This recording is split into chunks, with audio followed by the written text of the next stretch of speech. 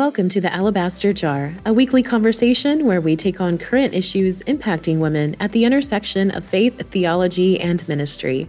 We are pleased to offer Alabaster Jar as a podcast of Northern Seminary. This week, our host, Dr. Lynn Cohick, is joined by Dr. Kristen Page. Kristen received her PhD from Purdue University. She is Ruth Kraft Strawshine Distinguished Chair and Professor of Biology at Wheaton College. Her work has appeared in scholarly journals including the Journal of Wildlife Management, Journal of Parasitology, Journal of Wildlife Diseases, and Emerging Infectious Diseases. She is the author of Wonders of Creation, Learning Stewardship from Narnia and Middle-earth from InterVarsity Press. Hi, Kristen. Thanks so much for coming on the Alabaster Jar. Hi, Lynn. It's great to be with you. Well, thanks. We go back over 2 decades, I have to say, right? We were colleagues. We started out at Wheaton College together. I believe we started the same year. Yes, so we've known each other a long time. Yes, and I think we bonded over at least one experience I remember is that you were collecting raccoon poop from my backyard. I think, this becomes pertinent later on in the show, but I just thought we'd give a little teaser out there, right? Yes, I did visit your backyard and I did collect raccoon poop for my research, I should say. For your research, right. Let's just be clear about that. But now people are like, wow, what's going on? You know, we got to, and how is Lynn going to weave in discussion about the great outdoors and the Bible and Narnia and raccoon poop? I don't know. It's a pretty big task, but you know, you're up for it. I'm up for it. But I know you have shared with me your love of the outdoors, going camping, hiking, just being out. And I know you're an excellent photographer that loves to take photos of animals and plants, trees, that sort of thing. Have you always loved this, or is this something that grew on you as you studied biology? Because that's your area, right? Biology and ecology. Right. I'm an ecologist, but God made me this way. I have always loved being outdoors. I had a grandma who would spend a lot of time in the garden with me and teaching me the birds and all the different plants. And my mom is a birder and also spent a lot of times outdoors. But the hiking and camping came after. I didn't really begin that much until college. And I got to take a very fun course when I was a freshman where we traveled all over the United States and a little bit into Canada.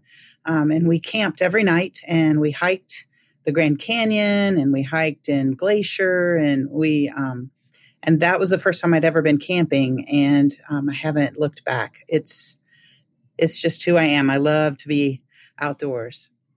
Yeah, I share that with you. Little story when I met my husband. He was in college at the time, and I remember learning about. He played the piano, and he took lessons for like 10 years. He's an excellent pianist. And I think we were looking at a cartoon, like a mouse practicing the piano or something like that. And I said to him, well, but did you practice when it was nice outside? Oh, yeah, I would just stay in. And I thought, I can't imagine, like I could imagine sitting inside if it was pouring rain outside, you have to find something to do, but it's nice outside and you still stayed in, like you chose that. So I resonate with you that, I love being outside. Love being outside. Well, I also love being outside when it's raining. So I just have to say I don't mind the weather either. So practicing the piano was not my forte because I wanted to be outside. Yeah. Well, and I was like for 3 years in book 1 of piano. Finally, it's just like everybody admitted what I had known for a long time, which was that I had zero talent that way. So got to play outside a little bit more. Yeah. Well, you recently wrote a book called The Wonders of Creation, Learning Stewardship from Narnia and Middle-earth. This is a fabulous little book, and it comes from a project you did, the Hansen Lectures, which are part of the offerings at the Wade Center, which is part of Wheaton College. And the Wade Center has material about Dorothy Sayers and C.S. Lewis and Tolkien. And the Hansen lectures then sponsor some reflection on those authors from scholars that, all across the disciplines. And so you looked at C.S. Lewis and Tolkien's work through the lens of ecology. And you looked at how these men created literary landscapes. I love the Narnia stories and the Lord of the Rings trilogy. I mean, the movies are just breathtaking. You talk about how this literature might teach us to see actual creation in new and probably better ways. What do you mean by that? Well, I know that I might be unique in my love to be outdoors. I mean, I just love to be outdoors, but I also have many friends that would choose to be indoors and read. I do also really love to read.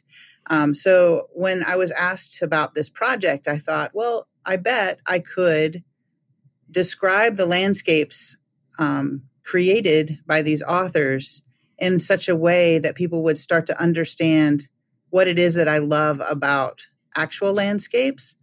And so I started to read Lewis and Tolkien in a new way and really just think about the landscapes that they were creating as actual landscapes and try to offer an ecologist's view of what do I see when I read these landscapes, hoping that for people who really don't like to be in creation, that they might start to discover something beautiful about creation just through fictional landscapes. I'm always looking for a way to encourage people to care for creation. And I thought this might be just a new way of thinking about that. Yeah, well, you make some powerful arguments. When I think of the Lord of the Rings trilogy, one of the scenes that really haunts me is when all the trees are being destroyed. They're being sent into that deep pit that is like an inferno, and it essentially is producing power for the evil wizard, Saruman. It's a horrible picture of the environment being destroyed. And you make a fascinating point in the book that often evangelical Christians are resistant to learning about creation care. And I found that it sounded odd, like, well, that shouldn't be the case. So why do you think it is the case that often evangelical Christians who typically love Tolkien, they love Lewis, why might they not embrace creation care?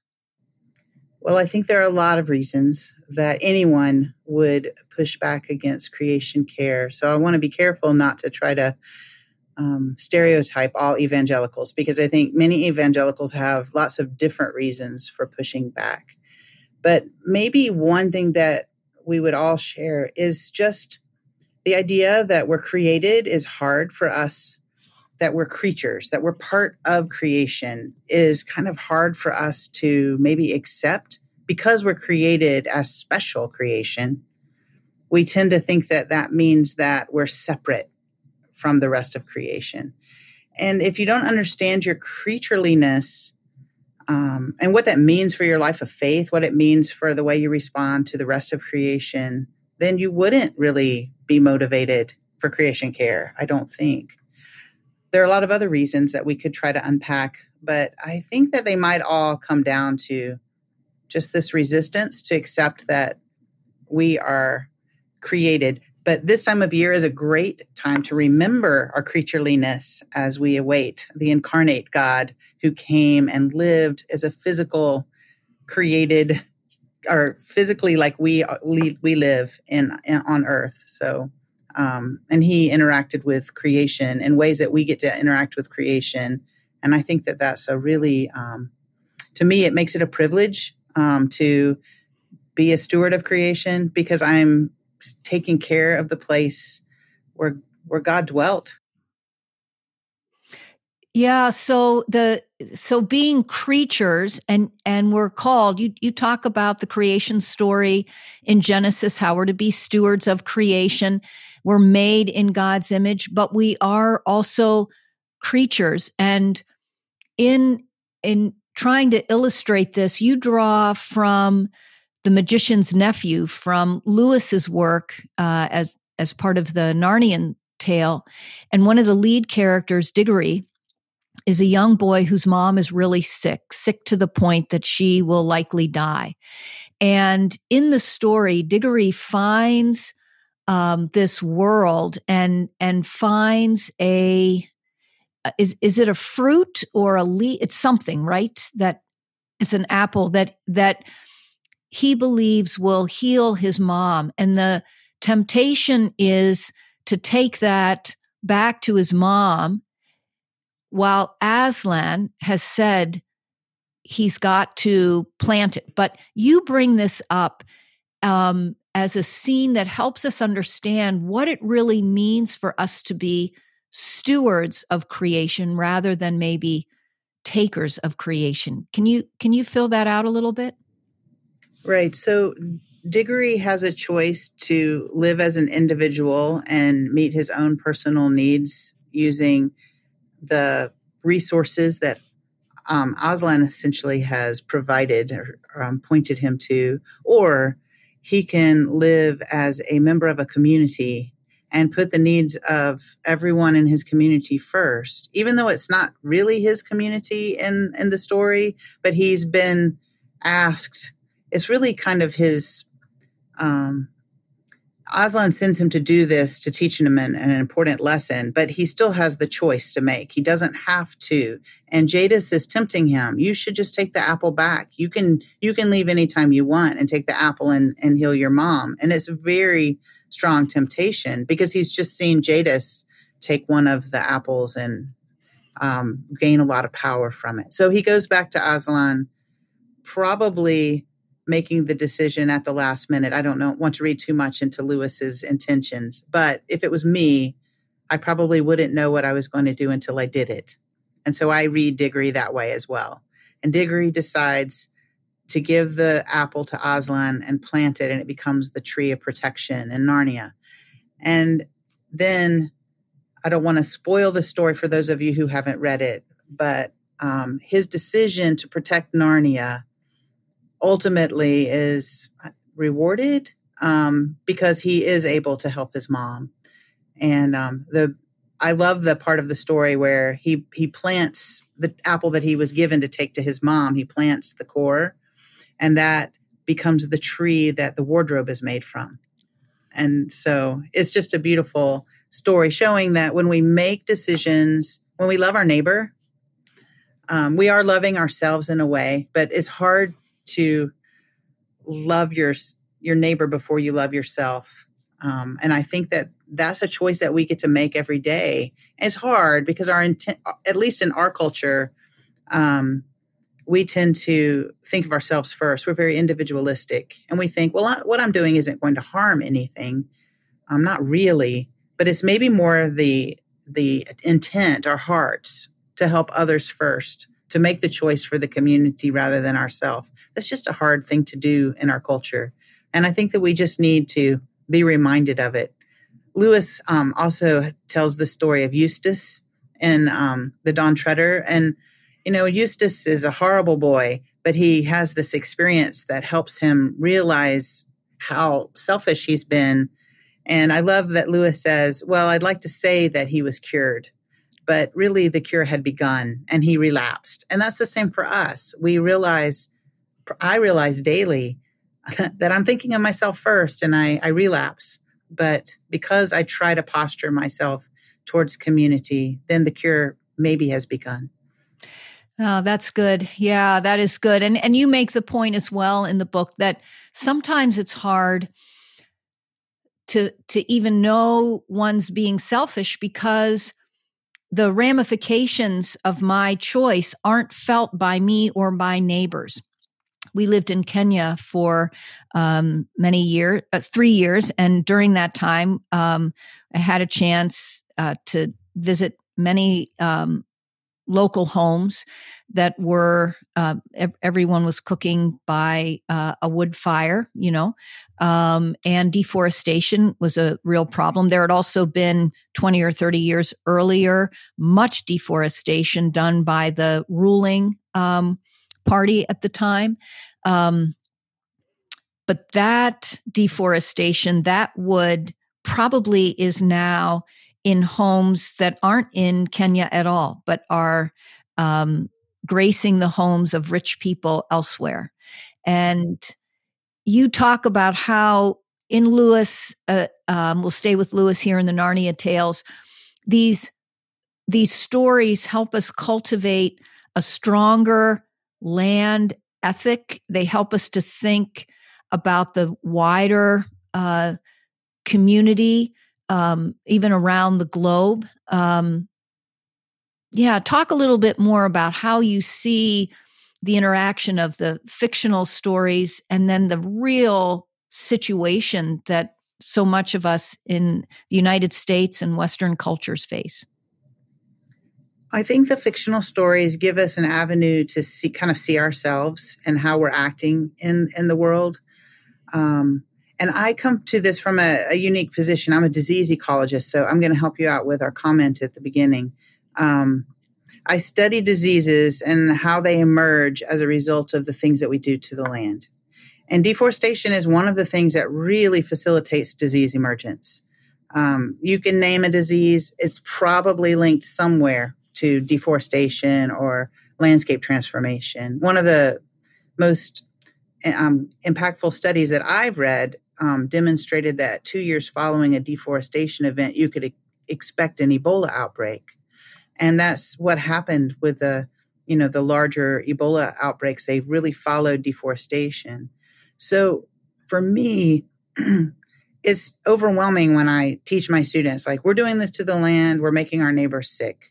And so to start there is fairly off-putting to people. And nobody wants anyone to suffer, but to link, well, my consumption is making other people across the world sick, that's a hard sell because we don't want to believe it. And our privilege gives us all kinds of permissions to hide from that.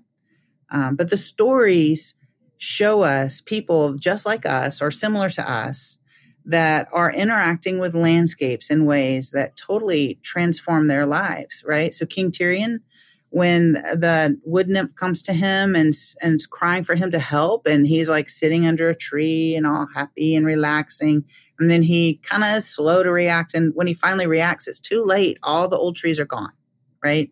That's us. We sit back in our comfortable places and spaces and consume the things that we don't think have an impact. And then by the time we hear the call and react, sometimes it's too late. I'm not saying it's too late to react, but I'm saying that we could push things a little bit too late, and we really need to lead the charge, to react, to start to change the ways that we consume. What are 2 or 3 things that you think we can enact even now? Because I confess to you, as I hear this, I'm like, yes, I want to do something. Okay, what do I do? Yeah. Right. Well, so these stories help me develop a land ethic because they write my view. Tolkien talks a lot about recovery. And when he talks about recovery, he's not talking about like escaping. He's talking about rewriting our view. And so we can use these stories to rewrite our view. And so some of the things that I do are really just about my attitudes, right? So maybe you've heard a podcast or read something that says, well, everybody says we should recycle. And we all know that it's not really doing anything. But is it really the recycling that's important, or our hearts? If we recycle because we know it's the right thing to do, and we can't control what happens after we've done what we can do, then that's our having our hearts in the right place. Some of the things that I do, I try to recycle. I try to do all of those things that may or may not have a big impact on the world, but they definitely have an impact on my heart, which makes me think about the ways that I communicate about policies, or the ways that I want to ask questions of our local leaders and have them think about the decisions that they make. And then just maybe some this might sound silly or something that a Wheaton professor would say, but it changes the way that I pray. And I think that when I'm praying in a way, like, for example, when I go to Kenya or Tanzania, I'm always struck by the burden of the women and how hard they work and how far they carry the water and how far they have to walk to find the wood. And so when I'm walking, I'm praying for women. When I'm showering in a hot shower, thinking how lovely it is I can turn a knob and have hot water immediately without a smoky house, I pray for women and girls who have to walk for water. And then because of that, I use less. And I have an impact on the world in that. No, I am, our listeners can't hear, but I'm shaking my head the whole time as you are talking. When we moved back, I think it was for 6 months, every time I stepped in the shower, I was really thankful that it was clean, warm water, because that was, and we had a nice home, relatively speaking, but water and electricity were not reliable, and all of that. But I have a funny story to tell you too about the women. After we went back several years after we had lived there, and my daughter and I were walking along a railroad track, a deserted railroad track, and we came across a woman and her granddaughter.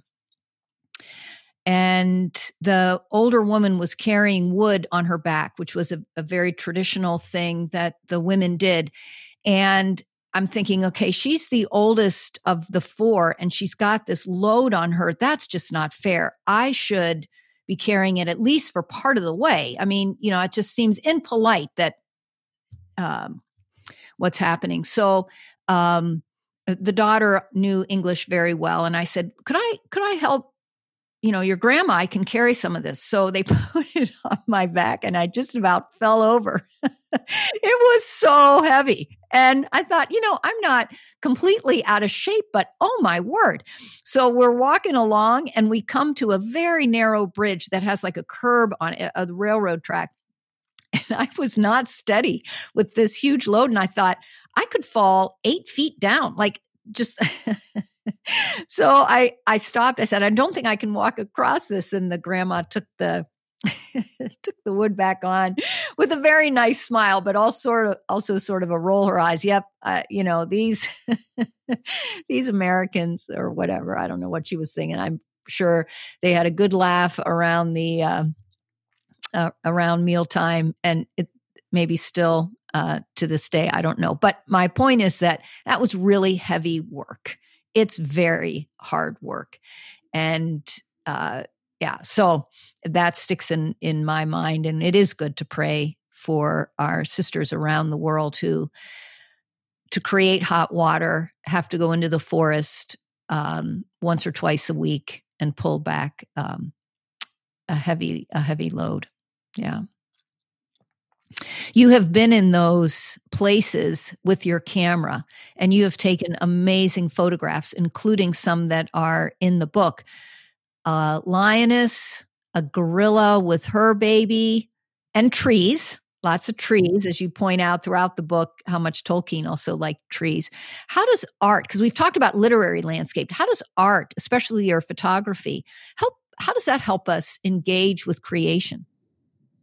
Well, for me, having my camera gives me maybe an excuse to slow down. I like to slow down and stop and look at things and explore. And my camera lets me get close and think about things from a new perspective. I try to teach my science students that scientists really, to be a great scientist, you need to be creative.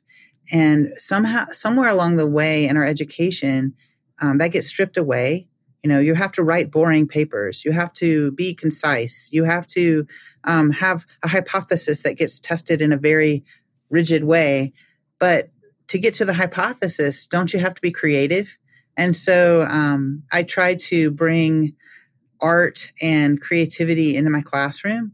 And in fact, I just finished teaching ecology, and their very last assignment was to develop some type of art. It could be visual art. It could be music, it could be poetry or literary art. They had to develop their eco-theology using art. And it was really beautiful, the types of things that they did. It made them more vulnerable and made them really have to consider, what